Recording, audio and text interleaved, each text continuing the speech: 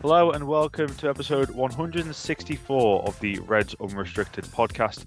I'm your host Chris Coughlin and I'm joined by Jamie Barton to discuss Liverpool's 5-1 win over Toulouse in the UEFA Europa League. This podcast is part of the Big Heads Media Podcast Network. Go to bigheadsmedia.com for more great podcasts. Well, Liverpool very much in command of Group E of the UEFA Europa League with a thumping 5-1 win over Toulouse at Anfield. Diogo Jota got things underway with a brilliant solo run before Thijs de Linge equalised for the French side just after the quarter of an hour mark.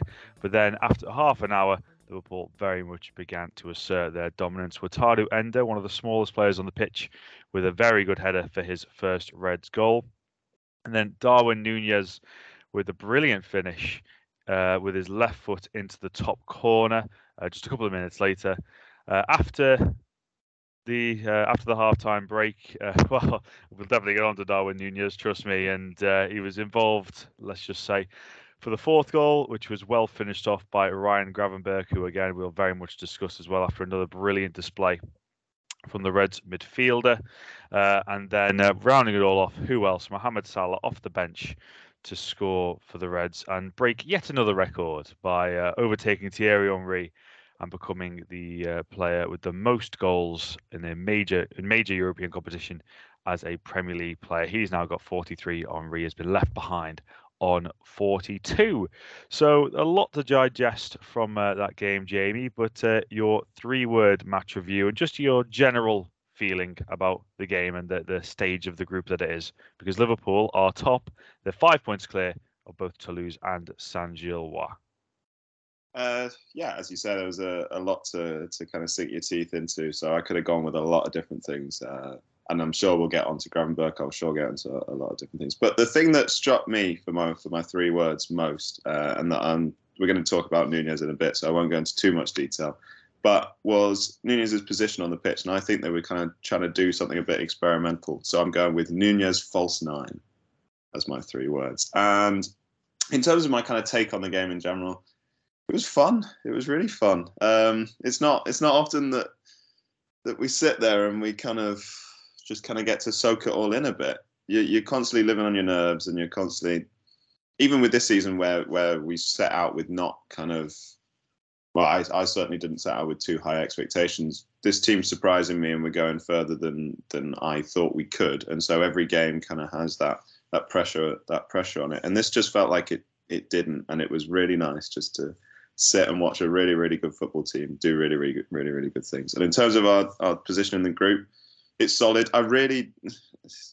It's kind of probably meaningless, but I was disappointed to see that Union Saint-Gilloise got a last-minute winner because that takes them, I think, onto 5 points or 4 points. If I'm 4 points. Liverpool are 5 clear, both Saint-Gilloise and Toulouse. That's right. And so I think, correct me if I'm wrong, but if they hadn't equalised, we would have been in the position where we could have won the group outright without worrying about their result if we beat Toulouse next time we play them. So that was a little bit of disappointment, but I mean, chances are we're still going to win the group by the looks of it.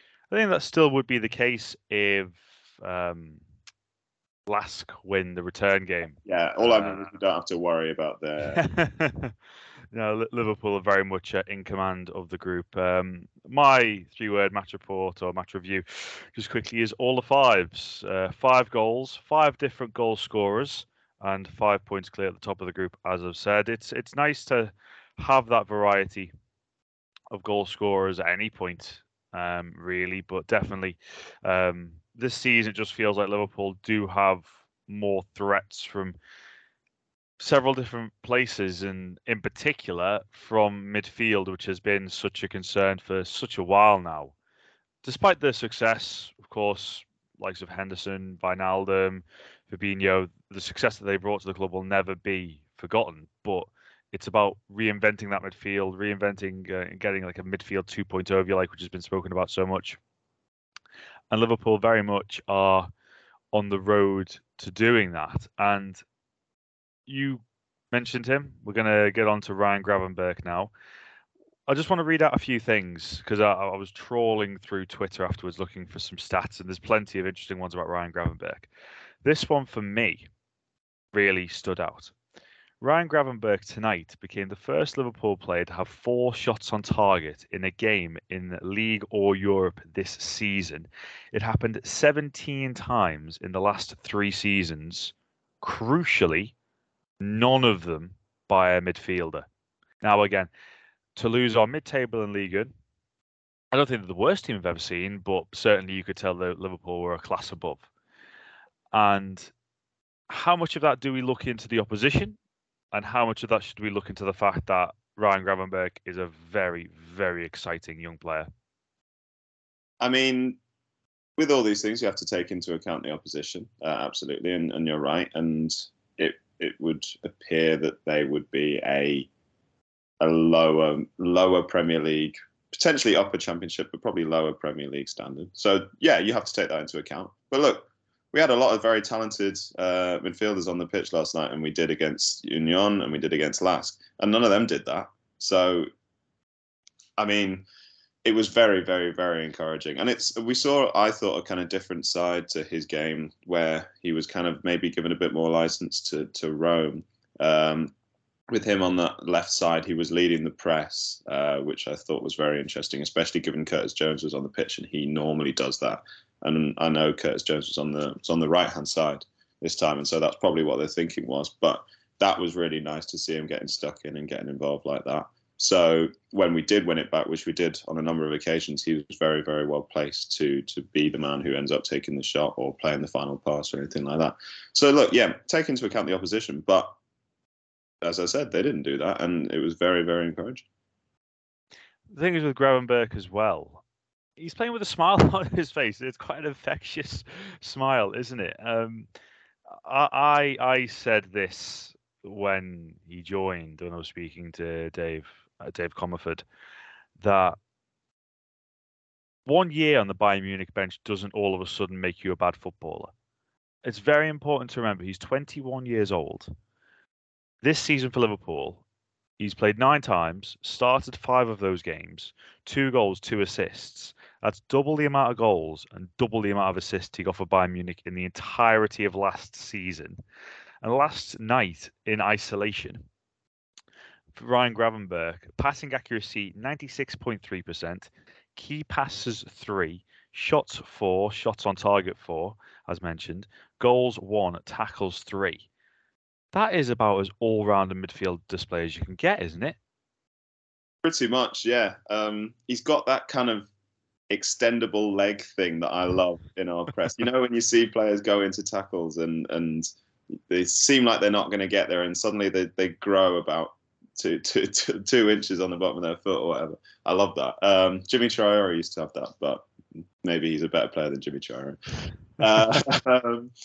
And look, it's as you say, it's a bit of a weird one, because I think 35 million on the last day of the season, when we'd kind of missed out. Sorry, the last day of the transfer window, when we'd missed out quite publicly on a number of our targets. I don't think anyone thought he was an afterthought, especially given that we'd been clearly pursuing him throughout the window. But certainly, it felt like kind of Szoboszlai and McAllister were the ones to beat, the kind of sure things in Klopp's mind and Schmadtke's mind. And he was maybe a bit more of a project, but doesn't look like that at all. Obviously, he's started a bit later because he didn't have a pre-season with us, so that's fair enough. But look, he was supposedly, if you read Mel Reddy's stuff from earlier in the window, he was alongside Tchouameni and Bellingham in terms of the profile last summer that they were looking at. And I mean, I don't want to kind of go too soon on either of those, but the signs are very, very encouraging. Yeah, you took the words out of my mouth there about Mel Reddy in terms of what Liverpool do see in Ryan Gravenberch, because it wasn't a knee-jerk reaction. Ultimately, Liverpool had been pursuing Ryan Gravenberch for arguably the entire summer, with Bayern Munich not willing to budge. And I think I'm not the only one who was concerned when news about João Palhinha's move to Bayern Munich was breaking through that all of a sudden Ryan Gravenberch might not be arriving on Merseyside, but then those fears were quickly put to rest. Just want to read you a quick quote from Jurgen Klopp on Ryan Gravenberch before we move on. He says, "He's a really good player. I'm so happy for him. His first touch is incredible, so good in tight spaces. He still has room for improvement. He's so young and so much more to come." When I've watched Ryan Gravenberch both on TV and live, as been fortunate enough to this season, his awareness on the half turn is absolutely staggering for someone of his age. And don't get me wrong, he is going to play for the Netherlands again. The Netherlands kicked off about him not being available, but I'm sorry, this was just a man wanting to put his club career back on track, and he's too good for them to turn him down. Put it that way. But I'm sensing a very mature head on very young shoulders. I'm sensing a guy that is enjoying his football again, because when he was at Ajax, he was talked about in the same kind of realms as Tchouaméni and Bellingham, and I genuinely believe that. I'm not saying, look at Jude Bellingham doing it at Real Madrid. I don't think it's comparable in terms of their goal scoring impact or that kind of thing. But for what Liverpool need, Ryan Gravenberch is a brilliant fit for that area of the pitch. And is it a case that, as you say, it's very early days, of course it is, but there's the feeling that by getting him actually on the pitch, almost a bit of potential being unleashed? Yeah, I think so, yeah. You wonder whether he's one of those players who plays on confidence, and he clearly kind of has the backing of Klopp in a way that he didn't at Bayern. And you wonder whether that's kind of feeding into his performances. It felt odd that we waited 5-6 years, and I think we've finally seen what Klopp wanted from Naby Keita, which is quite. And he took Keita leaving and us signing someone else for that to finally come true. No slight on Keita. I mean, he had some great performances as well, but this is the consistency which Gravenberch has kind of come in. I think every game he's impressed, really. Even the first, when he comes on against Wolves, I think on his debut, he only gets 3 minutes or whatever. Almost scores at the end, and that's not what kind of I was expecting from him. And it's very encouraging to see that. So I don't know how many times I can say it. I'm very encouraged. Things are looking good. Things are looking good. Get the thesaurus out and get some synonyms for encouraged. Well, we are going to move on now to another player who I think we can all feel like he had a good game, and he still did have a good game. He got on the score sheet with a very good finish. But unfortunately, the world is only talking about one moment, and that, Jamie, is Darwin Núñez, a man who confuses, excites, frustrates. Pretty sure there's about 1,000 other words I could throw in there, really, if I got my thesaurus out. But it's interesting, isn't it? Because, again, there's moments last night where you kind of felt, right, he was really in the groove, and then that happens. Let's not sugarcoat it. The quite horrendous miss just before Ryan Gravenberch's goal. What was your impression of Darwin Núñez last night? You've alluded to him in your 3-word match review. Darwin Núñez, discuss. Open it for 10 points. God, only 10. I think make it 100. I'm a little more encouraged than you are, I mean, I'm not saying I wasn't. I'm just saying I'm confused. Yeah, no, he's certainly a confusing player. Obviously, it's a horrendous miss, and as soon as he does it, that is what social media will be talking about, and to an extent, you kind of accept that with a player like him. You get Torres vibes from him when he's at his best, and certainly I got Torres vibes from him then when he was at his worst. But look, it's a fantastic run. The bit of skill to beat the defender, that kind of shifting from his left to his right, is phenomenal. And then the burst of pace to take it around the keeper, it's kind of Jota against Ramsdale, I think, levels of kind of going around the keeper, where he didn't even really have to drop his shoulder. He just kind of sped up and the keeper couldn't live with it. And yeah, it's a horrendous miss. But overall, I thought he was great. I thought he had a really, really, really good performance. As I said, I alluded to it in my 3 words at the beginning of the pod.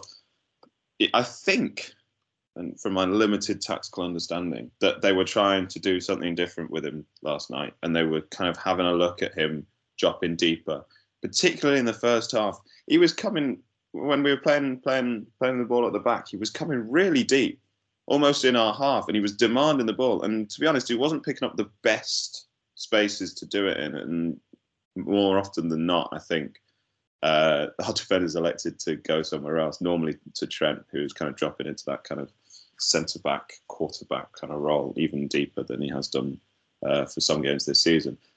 But they were definitely trying something. And to be honest, it didn't take away from his attacking threat. He obviously gets the goal. He should have another. So it's interesting because I think last season they would have never trusted him with any sort of particularly complicated tactical instruction. And I think he's shown, not just in his goal scoring this season, but I think in his work off the ball, particularly out of possession in the press, that he's come on leaps and bounds in the summer in terms of his tactical understanding of the way that we want to play. And I think that's really encouraging. And I think the fact that they've been impressed with that seemingly is why they were trying something a bit new last night. The worry is that you end up kind of blunting him. But I mean, good luck blunting Darwin Núñez, I think. It was nice as well that after Gravenberch slots at home, all you can hear is Núñez, Núñez, Núñez. Just the constant yearning for encouragement for him as well, because you could see while Gravenberch slotting at home, he's on his knees wondering how on earth he hasn't scored. And I've watched it back, and it's an eerily similar finish to the Fernando Torres miss against Manchester United, where obviously he's still pretty much within the parameter of the goal, but the way he strikes it doesn't get his foot fully behind it, and it's more of a slice than anything. And he's actually done really well to locate the post if you think about it with the goal at his mercy. But as you say, there was a point in the second half as well when he dropped deep to win back possession, and then turned with about 4 players around him and then just drove forward. So I think we're seeing a tactical maturity from Darwin Núñez. I think we're seeing an ability maturity from Darwin Núñez. Undoubtedly, the finishing is still something that needs to be fine-tuned, because this season, I think it's 5 goals, 4 assists. I'm not sure whether that's including the one for yesterday as an assist for Ryan Gravenberch, although Flashscore did give it as an assist. I suppose he was the only one to touch it, wasn't he? Yes, and other scoring and football apps are available. But again, if you take the finishing aside, one thing you say about Darwin Núñez is the stats determine that he's a monster. In terms of if he had the finishing, again, you don't want to compare him to the Norwegian robot. But that's what people are trying to do. They're saying the only thing that separates the two of them is the finishing, because Núñez is more threatening on runs, he's more threatening on positioning. The fact is that Erling Haaland is just a better finisher than Darwin Núñez, and that is a fact. But it's the excitement, isn't it? The feeling that if the finishing was there, what an asset Liverpool have on their hands. And his finish as well, I think we can all agree that that's arguably one of his most confident finishes in a Liverpool shirt. Yes, no, absolutely. And I think you can see his confidence growing almost with every game. Put it this way, even if a Liverpool player had turned in his effort off the post last season, I don't think he would have walked over smiling and laughing. And that was great to see. And obviously you touch on the crowd encouraging him, and that's great. I sometimes feel that if you're a Ryan Gravenberch in that situation, or there's been... I wondered that. What do you think? Yeah, I think there's I can't quite remember exactly when, but I think Salah, maybe it was even the Everton game, Salah scores and you get offer Núñez assist, and you get in the Núñez chance. And look, it's Mo Salah, and any player in this club side won't look too much into that. But you do wonder, kind of, come on, I've just scored a brilliant goal for Liverpool. Come on. But no, you're right. The confidence is growing, and the finishing is tough, isn't it? Because you see him in games like the Newcastle game, he gets 2 chances, 2 unerring finishes, and that when you see that, and the reason why that's so exciting, not least because it's a last minute winner, is you kind of think, well, if he keeps that up, if he does that every time he gets a chance, then there's no limit to the number that he can score. And so I think, look, we've been saying it will come for more than a season, and to a certain extent it already has. But I still think there's once he, I don't know, I don't want to kind of do the whole he only needs this to add to his game and suddenly it'll explode. But I do kind of think that, and he's already showing signs that he's working towards that, and more than signs. I think that's a bit harsh on him. He's already got a good goal scoring record this season, and so you just want to see him in the team every game, I think. As you say, for every Newcastle brace, for every West Ham volley, there is a moment like last night. But I suppose that's where you get the unpredictability of Nunez, and that's why I think a lot of people take to him so much, because they just enjoy watching him play football and just feel that they can kind of relate to him in terms of the chaoticness of it. But again, once he's fine-tuned, because there is still a bit of fine-tuning to be done, I think there's plenty to be excited for Darwin Nunez. And also, just lastly on him, you mentioned about the tacticals thing. I noticed with him yesterday, he's very rarely drifted outside the parameter of the 18-yard box. And that's something I've been begging to see from Nunez, because ultimately, if he stays central, that's where he will continue to get these chances, and that's where he'll score goals. Yeah, no, absolutely. Yeah. He was dropping deep, but he wasn't going wide, as you sometimes see. I wondered how much that was to do with Salah not starting, and Elliott and Jones were almost swapping in the wide areas rather than Salah and Nunez, kind of Salah coming inside, Nunez going outside. And so Elliott was kind of hugging the touchline. You had Jota on the other side, who was kind of doing his own thing. But as you say, Nunez was never when the chances came, he was kind of within the posts and ready to kind of take them. Yeah. I also, just one more thing, I think, and you're right to touch on the chaos element of his game, and that is still in there. But I sometimes think we're doing him a little bit of a disservice. And look, things like him missing an open goal last night probably don't help my point. But I think when he came on in the derby, he was the least chaotic of any of the front line.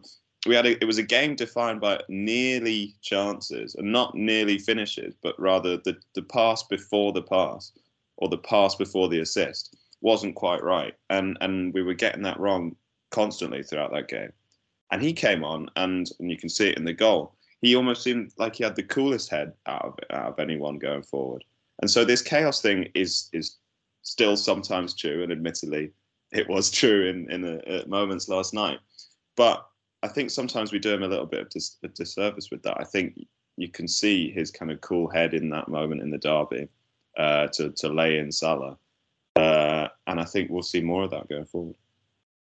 Yeah, I do think we are seeing an improved composure from him, and hopefully that will result in more goals going forward. Speaking of goals, a man that got his first in Liverpool shirt, Wataru Endo. That's not his job, but it is always nice, again, to see a midfielder contributing with a lovely header as well from someone that maybe isn't renowned for that. But it's been an interesting start to his Liverpool career. Only one Premier League start so far. That was away at Newcastle. And then he got substituted as part of Klopp's tactical genius that afternoon at St James's Park.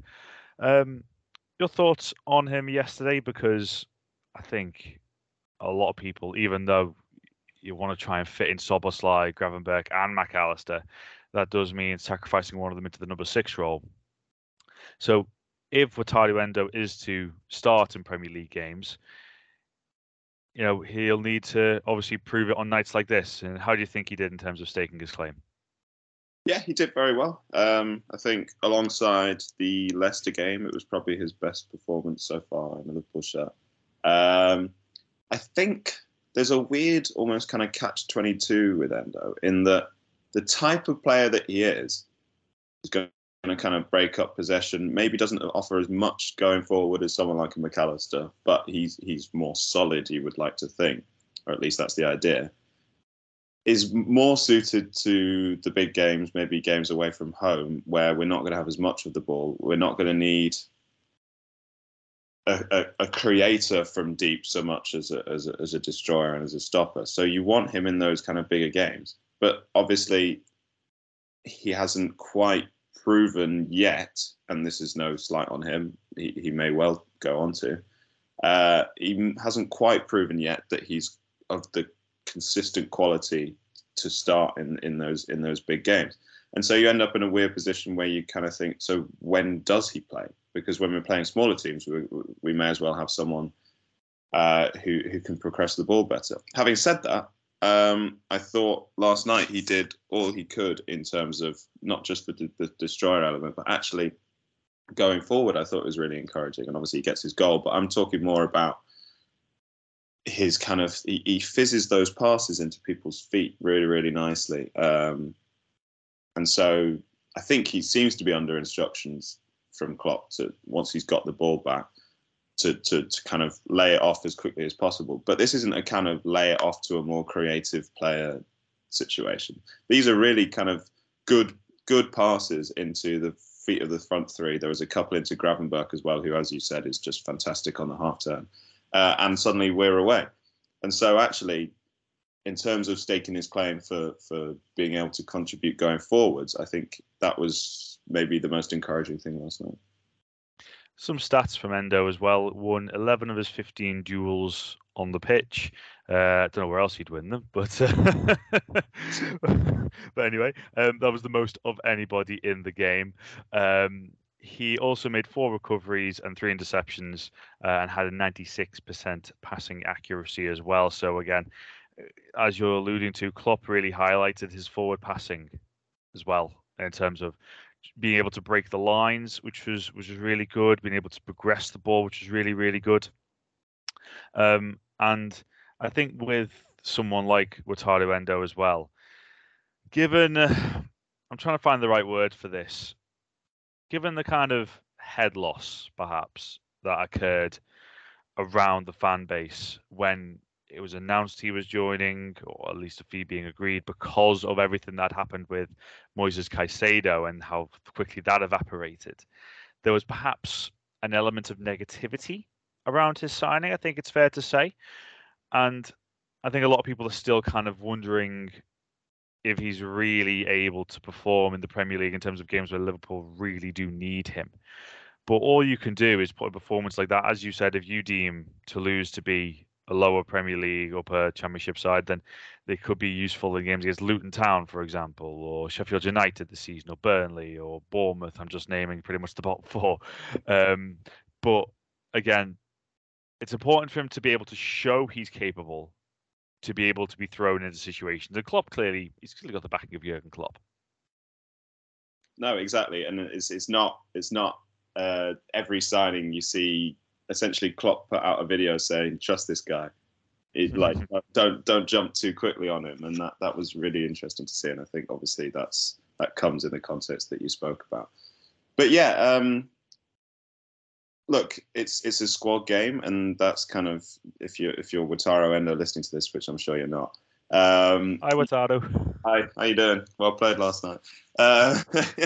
No, if you're listening to this and you hear me say it's a squad game, then you start to think, oh, okay, well, faint praise, kind of, oh, he's okay.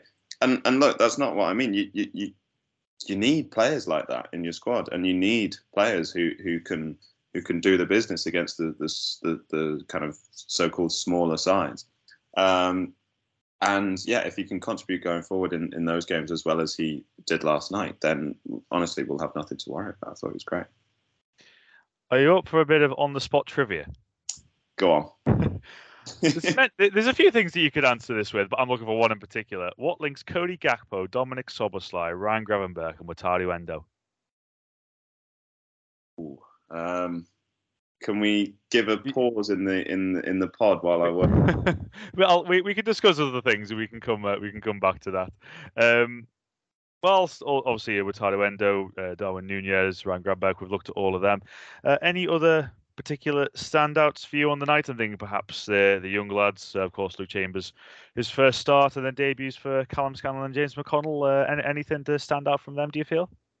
I thought Chambers had a bit of a difficult game, and that was no kind of slight on him. It was tough to come into that setup, and it's from playing left back at youth levels to suddenly playing a kind of hybrid left back centre back role in Europe is some step up. So that no slight on him whatsoever. I thought out of the three, and he only got 5 minutes, I thought McConnell looked great. I thought he looked really, really tidy. He had that kind of step over and cross right at the end down from the left side. And so he impressed. Scanlon was kind of full of running and full of energy, and you don't want to read too much into it, but maybe full of more confidence than Chambers was, or it felt like that just to watch his style of play. He had a few loose passes, but having said that, it's his burst downfield that gets us going for the last goal, for Salah's goal. So he kind of looked kind of full of enthusiasm. In terms of other players who impressed me on the night, I mean, it's a testament to how much went on in the game that we haven't yet spoken about. What a brilliant goal Jota's was.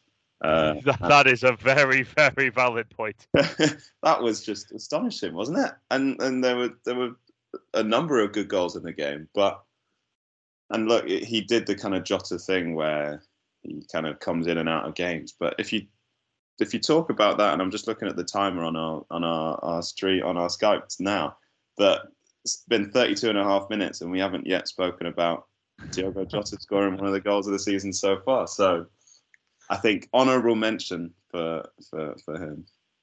I was very tempted. I had the privilege of being in the post-match press conference yesterday. I was very tempted to ask about Diogo Jota, actually, because he doesn't get a lot of headlines, as proven by us taking half an hour to talk about it. But it's the consistency, and you just know what he's capable of. But I don't even know how many of us thought he was capable of that yesterday. Picking the ball 30 yards out, dribbling past two, beating another, and then finish it in the bottom quarter. So coolly, with such composure. And I don't want to say underrated, but there is a kind of element to him where he's not the flashiest individual, Diogo Jota. Yeah. And I think that's why he maybe doesn't get talked about as much. But his influence is second to none. And I remember when it was back in 2021, or 2020 rather, and it was led to be a decision between him and Ismail Assar. Yeah. And with all due respect to Ismail Assar, Liverpool 100% got that choice right by signing Diogo Jota, didn't they? Yeah, I mean, look, we could have ended up in a situation where Ismail Assar comes in and Klopp transforms him, and we're talking about, do you remember that Jota guy at Wolves? But I think that's unlikely, and he's eerily consistent for a player who seems oddly inconsistent within games. But then you look at his record, and it speaks for itself. And I think I've listened to people in the past and read people saying, "Oh well, yeah, Jota, he's never going to beat a man, but he'll stick it in at the back post." Watch that. Okay. Just did 3 there, and so he's great, and it's tricky to kind of when the forward line is so well stocked with great options. When you see him kind of contribute less maybe than others in play in the kind of midfield area, in the entering the final third area, it's easy to write him off and maybe have him as a bench player, but he just keeps scoring, and so good luck telling him that he's not playing on Sunday, Indeed. That's thankfully not my job. I think his brace at Leeds last year did him the absolute world of good as well. Yeah. Or just in terms of, because it had been over a year since he'd scored for Liverpool, and then ever since then you've just sensed a newfound confidence with Diogo Jota, which is really, really important in the long run. I'll give you a bit longer on the trivia question. If anyone else is listening and think about it as well, I'll give you a hint though. It's all to do with their first Liverpool goal. If you can visualise their first Liverpool strikes, but we'll just quickly finish on talking about Nottingham Forest, and they're a bit the draw specialists, really. Nottingham Forest this year, I think they're a lot more solid than they were at the start of last campaign. It kind of went under the radar because they did have a lot of signings this year. Maybe not so much as last year, as the Nottingham Forest summer, but they still did sign a lot of players. Unfortunately, and it pains me to say this, I think Divock Origi is set to be injured for the weekend. I think he's set to be ruled out because Chris Wood's been up front for them as well recently. So it doesn't look like he'll get another Liverpool farewell, if you like, sadly. But I think it's all well and good Liverpool producing good displays in the Europa League, which we've seen so far. And of course, there have been plenty of good displays in the Premier League, so I'm not for 1 second saying that there hasn't been. But they need to start producing more convincing 90-minute performances in the Premier League, don't they? Because even if you take the Everton game, for example, Jurgen Klopp said last night, it's not a game that will be remembered in years to come, but they got the win. Is it important Liverpool start to put more convincing displays together, or are you just concerned about the results? No, I agree. I think the performance, particularly at this still relatively early stage of the season, is kind of crucial. And we spoke about where maybe Toulouse would be in the league. I think Forest will be a tougher game than them, and so obviously we'll have some better players on the pitch. But our league form has been pretty good in terms of results, but it's only one win in the last 3, and so you'd really like them to maybe not have a game that's remembered for the ages, particularly not by Forest fans, but a nice, comfortable 2-0 win, more comfortable than the derby was, is I think exactly what the doctor ordered for this team. So I don't know. I don't want to go too early on predictions or anything like that, but I think it would be a tough game. Well, they were both tough games against Forest last year, weren't they? No, exactly. Losing 1-0 at City Ground and winning 3-2 when they were a team. I think I'm trying to remember off the top of my head that last year when they came to Anfield, I think they only scored 5 away all season or something. They got 2. So it was a game of long throws, if I seem to remember. Yeah, both of Forest's goals came as a result of that. Nico Williams and Morgan Gibbs-White last year, and certainly Gibbs-White will be a threat. Nico Williams finds himself again at the centre of rotation, which is unfortunate for the lad. He's got a lot of quality, but again, you talk about consistency, maybe it just isn't there to be able to be chosen for Nottingham Forest. But I think we've seen interesting signs of Forest this year. We've seen them win at Chelsea, but then drop a 2-goal lead at home to Luton Town last time out. So it's kind of difficult to analyse them totally without having seen every second of Nottingham Forest this season. But again, are we sensing a team that are capable, just unpredictable? Yeah, very much so, yeah. You only have to look at last season to kind of get that. And I think I was thinking to myself the other day, in this kind of constant chit-chat around the Premier League, who is the least discussed team this season by in social media, in the media?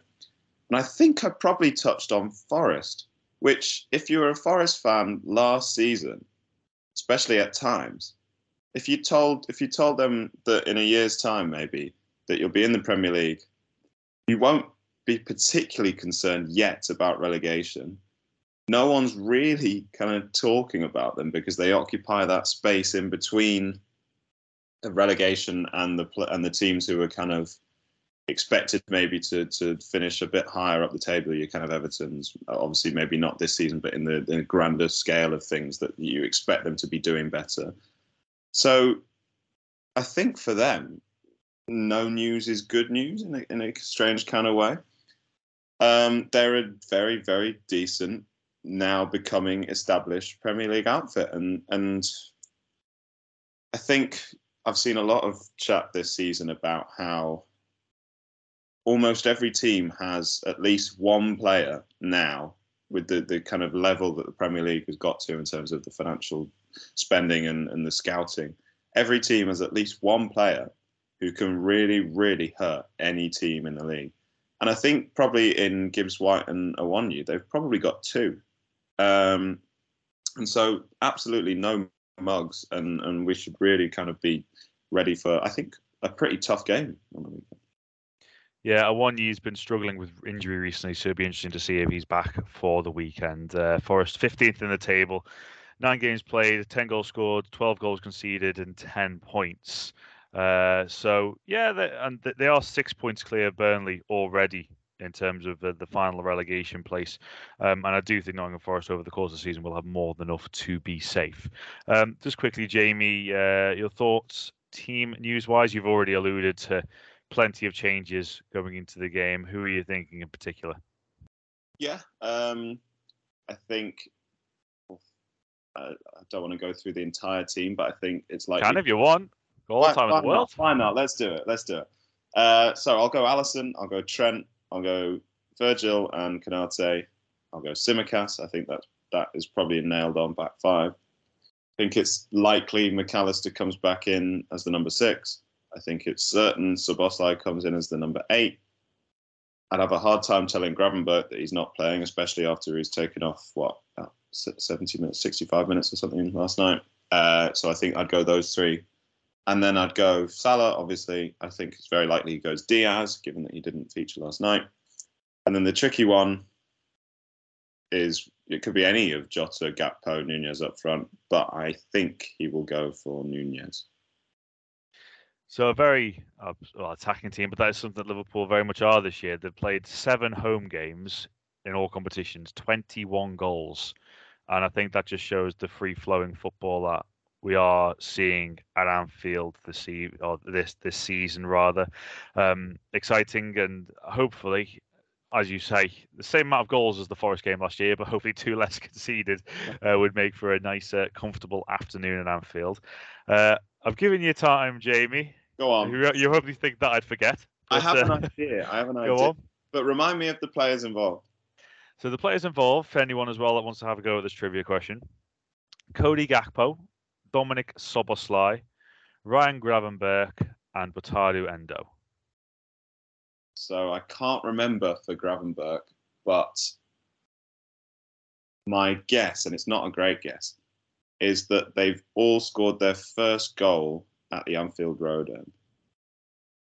That is technically correct. So I will give you that. You've answered the question correctly without getting the one that I was looking for. And I realise that it's a very tenuous one, because if we believe in assists, it's not a technical assist. But the stat I was looking for is that they'd all been assisted by Trent Alexander-Arnold, who we're only just mentioning after about 40-odd minutes. So, but no, again, I think that just shows you what you expect from Trent Alexander-Arnold. Had a very good game, got an assist, and gets pretty much the last mention of the podcast before throwing in that again, Salah did score yesterday. So, but that we're just used to that these days. So, thank you very much, Jamie. It's been an absolute pleasure, mate. Cheers. And thank you very much for listening. The next episode of the Reds Unrestricted podcast will be out after the Nottingham Forest game, either on Sunday or early Monday. Thank you very much for listening. I've been Chris Coughlin. Jamie Barton's been with me as well. Thanks for listening, and enjoy the rest of your day.